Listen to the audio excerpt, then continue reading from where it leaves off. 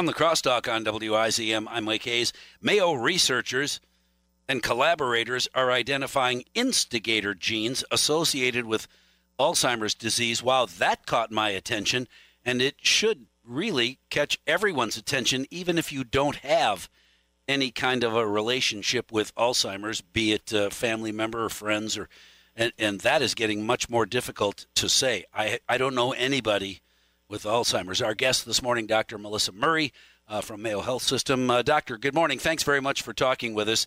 More and more people getting, I don't know, do you catch Alzheimer's, or is it simply being identified more often?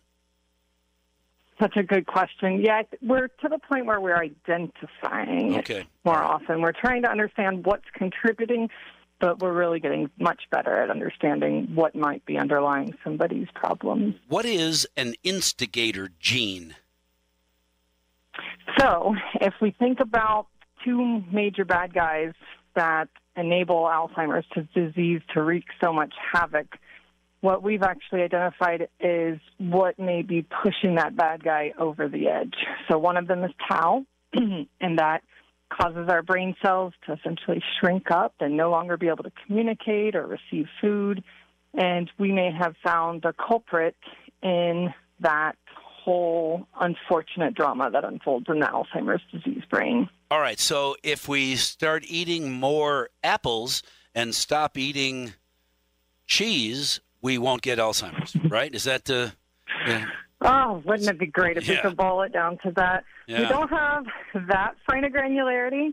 We do know that general health is quite helpful, and even lifestyle risk factors such as keeping your brain active after retirement or doing those crossword puzzles, keeping that really active engagement has been shown to be beneficial.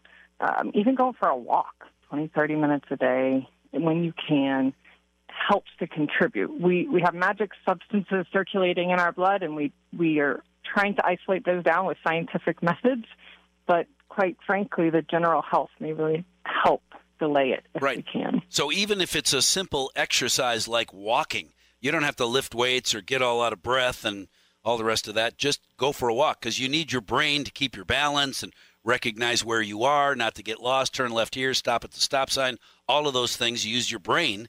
Maybe you don't think about it because all you're doing is trying not to trip and fall.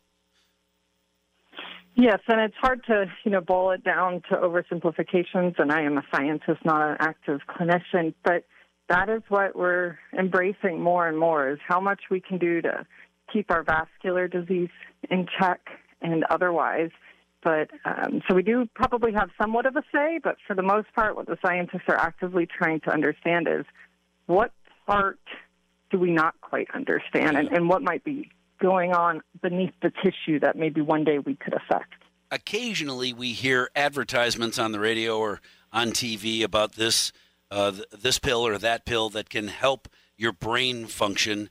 And I've been on this medication. I take a pill a day or a pill a week, whatever it is, and for the last 30 years, and now I think more clearly, and I don't feel like I live in a fog. Is that the real deal? Are there pills or medications of any kind, pill or otherwise, that a person could take on a regular basis and fend off Alzheimer's? Not maybe keep it away forever, but push it away till tomorrow.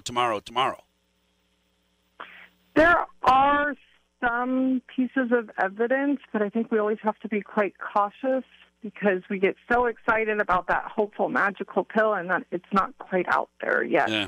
More science needs to be done to get to the point of understanding, but at this point, not quite there. There are some medicines that can help slow it down early in the process, and that's why it's really important to interact with your doctor if you're starting to forget where your keys are, or maybe you got lost where you'd never gotten lost before. My father has called me, and I'm actually struggling with that now with him, trying to understand it from a daughter's perspective. Right. I was a granddaughter of an Alzheimer's disease patient, and now I need to start thinking about it from my father's perspective. So don't worry, I definitely am working 12 hours a day, 7 days a week to ensure that I can have some better news soon. How? Yeah, no kidding. Hurry up. What are you talking about me? You should get back in the lab right away.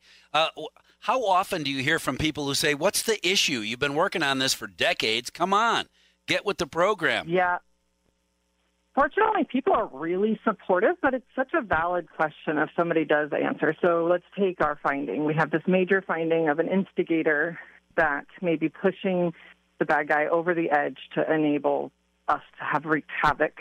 And I have a really talented graduate student who's going to dedicate the next 4 years of her life to actually identifying how we can prevent them from talking to each other. But even after that, it would still take time. And science takes time because we want to ensure that what we're targeting doesn't affect other places. And the work that's been done before has been amazing and impressive.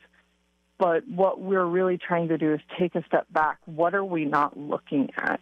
And fortunately, with all of this technology we're surrounded by, I think the next 5-10 years is going to be a really exciting era of science and medicine. Right, and hopefully is right. It's interesting to me that you look at it in the long term, and anybody who's dealing with it, well, like you are right now with your dad, right? You know, anybody that's listening saying, "Oh man, 5 to 10 years, 10 years. Not 5 years. How about 2 years? How about, pretty soon we're on the precipice. We're right there. We're almost 10 years away is forever."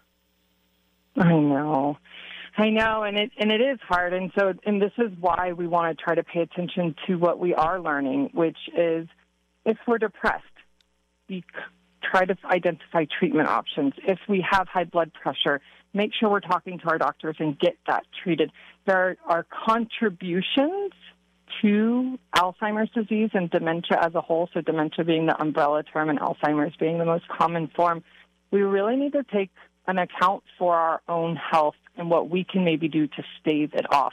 Give me time. I'm working on it hard, and I know all my friends are as well. Yeah. And so whatever we can do we have to take ownership, though. It's not going to be a magic pill right away. And so what we can do is the best that we can until science catches up. I get it. I totally get it, Doctor. And there's an awful lot of people listening right now. I count myself in that category. My dad died of a form of cancer way back in the 90s that is curable today.